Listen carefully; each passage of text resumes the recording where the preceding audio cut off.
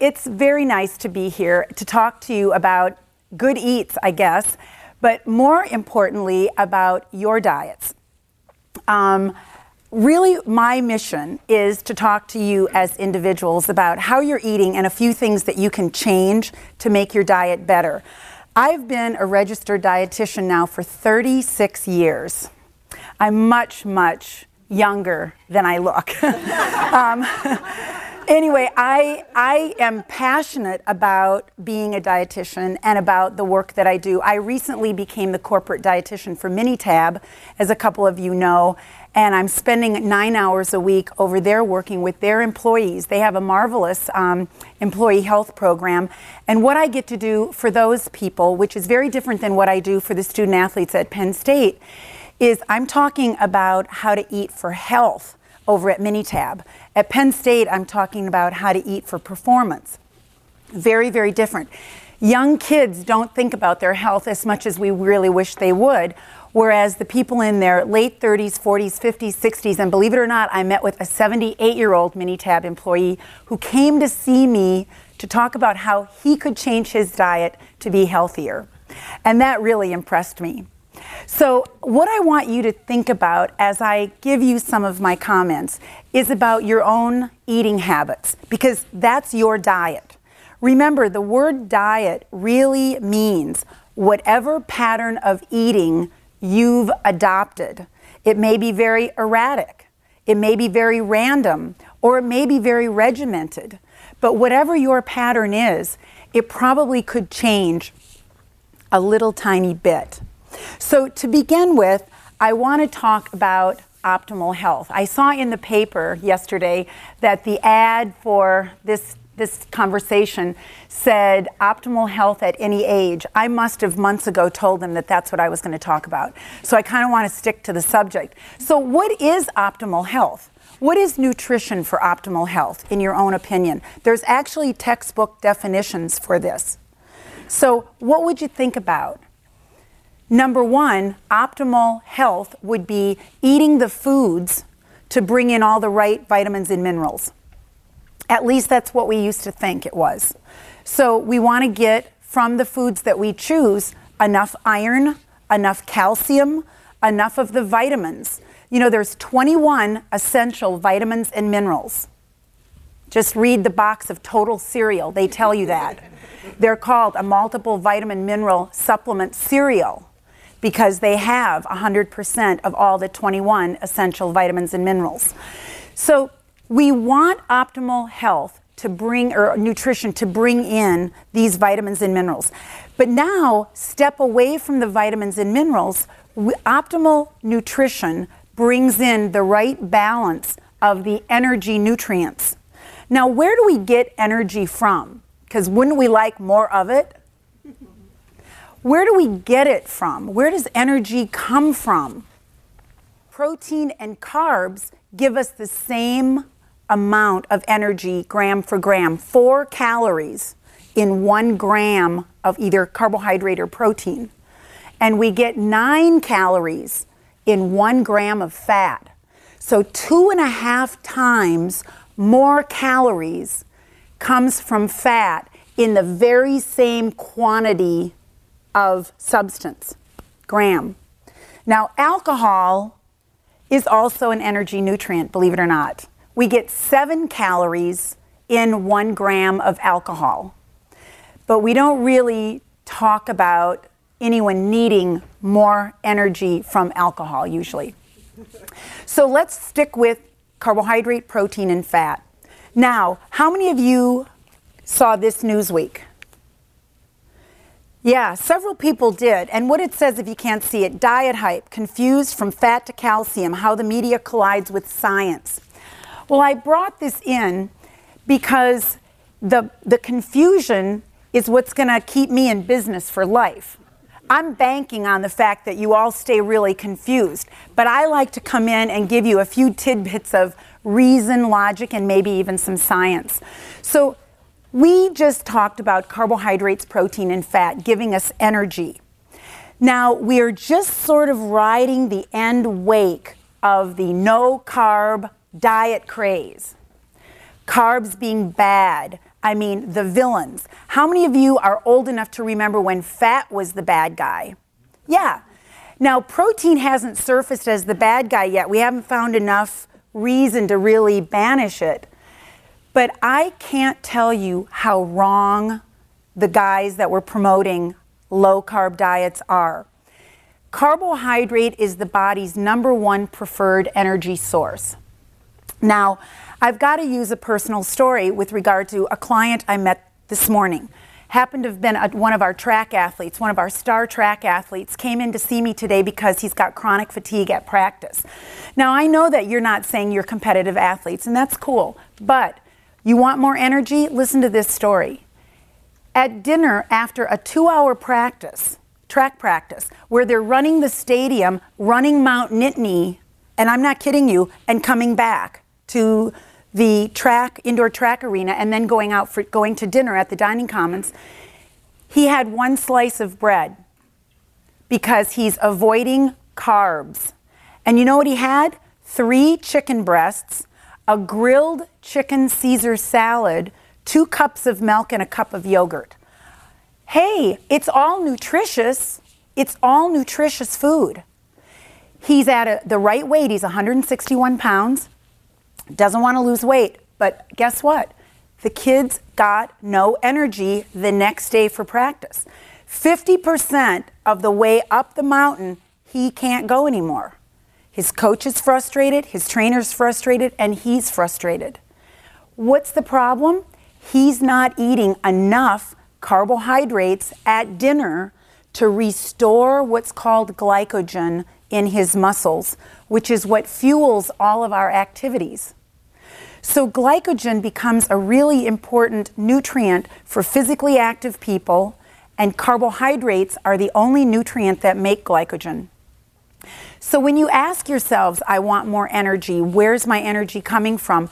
We have to look at our diet, not just calories. Now, why did the South Beach diet work for everyone? Because it was 1,300 calories if you followed it to the T. I can tell you the reference by Dr. Ellen Coleman, who reviewed that book and that diet, and she published a review. The South Beach diet is a low-calorie diet. That's how we lose weight. You reduce your calories or you burn more. You don't give up nutrients that give you energy. So one of the biggest myths behind all this diet stuff is nutrients aren't the bad guys, and they never really have been, and they never really will. Do we overeat certain nutrients? That's when the answer is yes. Now, let's stick with this concept of carbohydrates. It's the easiest nutrient to overeat. Think about foods that I like to call them the starchy carbs. Bread, cereal, potatoes, corn, peas, beans, rice, pasta, bagels, pancakes, French toast, sweet rolls, donuts, crackers, rice cakes, pretzels, popcorn. Really a lot of comfort foods, foods that are easy to grab, they don't require refrigeration. You know, I always say a bagel's a great food to take on the road because you can run over it and it's still edible. So these are foods that are inexpensive, they last, and the variety is so great that we like some of them, unlike fruits and vegetables. The thing is, people are eating toast and cereal at breakfast.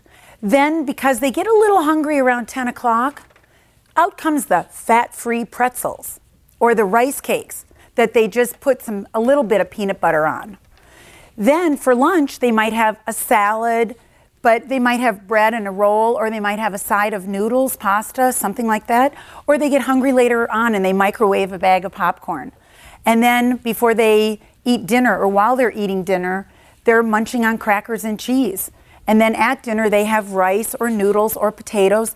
And believe it or not, one of my clients the other day for dinner had steak, stovetop stuffing, mashed potatoes, and corn. And her kids were mad because she didn't make buttered noodles. Now, this is what I see in central Pennsylvania, and it's not so different from where I hailed in Wisconsin. So the bottom line is, carbs aren't bad. We just have a propensity to overeat them. So my magic measuring cups. I wouldn't really have a license to practice dietetics if I didn't travel with these. So here's what I want you to know. This, it's a half a cup. This is a serving of grain. How much should you all be eating? You're not going to invite me to your next party, I know, but 6 a day.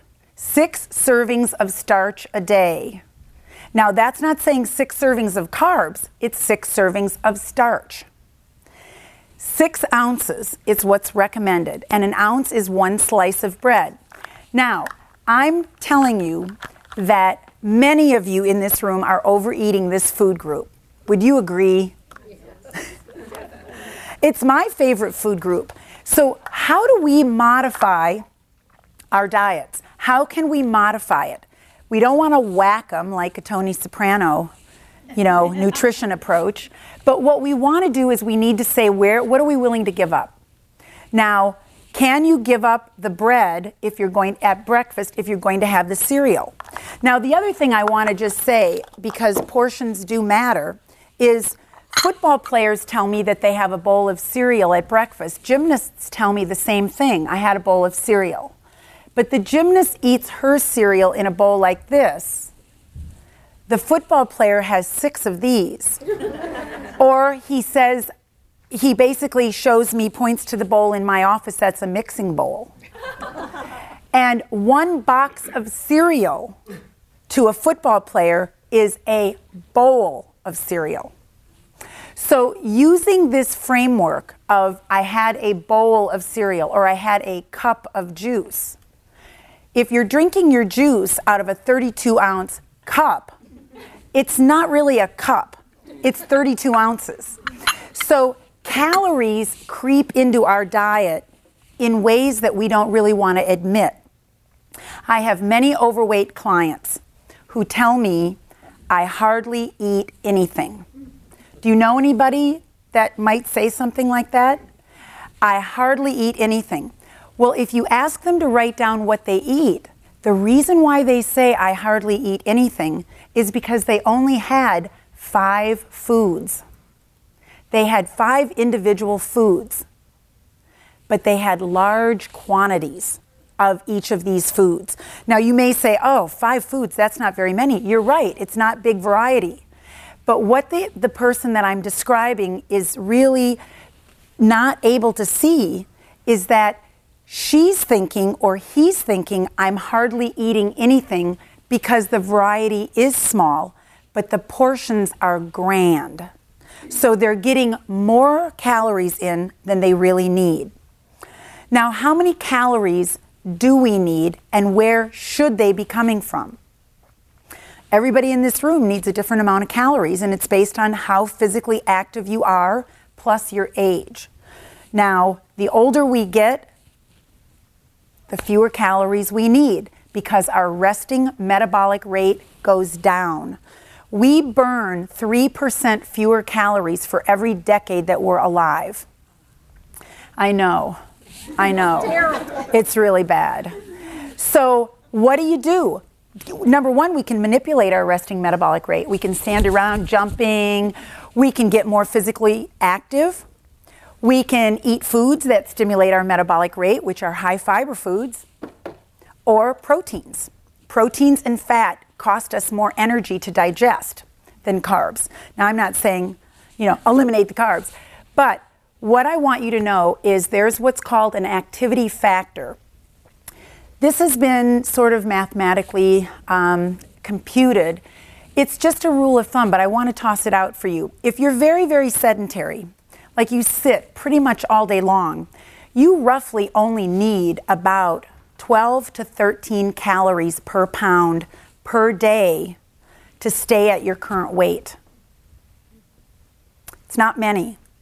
The more physically active you are, the rule of thumb for competitive athletes is between 17 and 19 calories per pound per day to stay at your weight, your current weight. Now, because weight and obesity is such an epidemic in America, I thought I would show you what body fat looked like. This is 5 pounds of body fat. It's the best replica that you can buy. You can have it liposuctioned out of you, but this is 5 pounds. Now, how many calories is this 5 pounds? How many? Just guess. 15,000. Well, 1 pound of fat is worth 3,500 calories. So if you want to get rid of 1 pound of weight on you, she's like freaking out. I'm so sorry. She's like holding her face. Oh, okay. Sorry. If you want to lose 1 pound, that's 1/5 of this. That's 3,500 calories, yes, that you have to whack out of your diet. How do we do that? Because people do really lose weight. People are successful. What you do is you cut 500 calories out of your diet a day. 7 times 500 equals 3,500. Now, a peanut butter and jelly sandwich is 500 calories, roughly.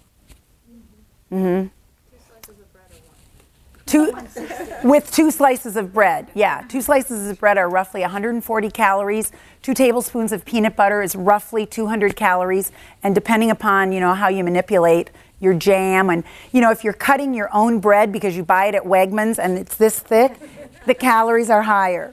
So remember, it isn't 500 calories sounds like a lot. It could be the 2.5 glasses of wine you're drinking, Kris Clark, before you go to bed, or whatever.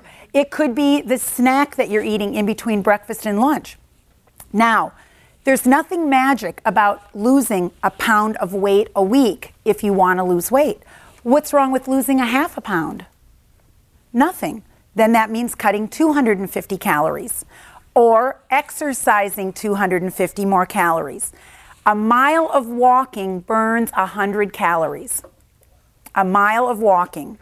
That's about, the textbooks say, the average person walks a mile in 20 minutes. Now, athletes can burn 100 calories in 6 minutes doing various activities, like running. So walking is as good as running. It just takes longer. That's all, which, time is certainly of importance.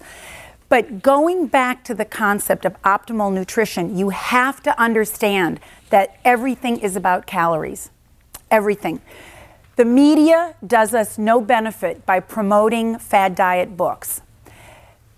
We know from research that carbs, protein, and fat are valuable. We need 50% of our calories every day coming from carbohydrate, about 25% from fat, and about 25% from protein. That's optimal nutrition. Protein is a growth and recovery nutrient. Protein is what every hormone is made of, enzyme is made of. All of our cells are made up of protein. We need it, but we don't want to burn protein for energy. Our body needs it to replace the cells that are dying. Fat is a critical nutrient. We need it. It isn't the bad guy. We need it for the formation of vitamin D. We need it for the formation of all hormones. But it's the amount we're eating. It's the amount of all foods. Now, I want to just say to you, I'm writing a book and it's about the myths that we really hold true to be basically conventional wisdom. And a couple of things in the short time I have left, I wanted to tell you. I ask my clients, how does a person lose weight if they want to? And the response is classic. You eat healthy. Nothing could be farther from the truth. I have more overweight healthy eaters. They eat a lot of cereal, but it's the nutritious one, Kashi Go Lean. They eat 3-4 servings. I have these same people may even tell me they're vegetarians because they're vegetarians thinking that it's healthier. So they've whacked all meat out of their diet. And yet their blood pressure is high, their cholesterol is high, their triglycerides are high. Why?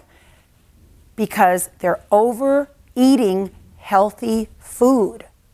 Healthy food, terrific. But too much of it is bringing too many calories into our diet. You know, I say, eat bananas to my athletes. Guy comes in and says, hey, I had 10 bananas yesterday. It's 9 too many.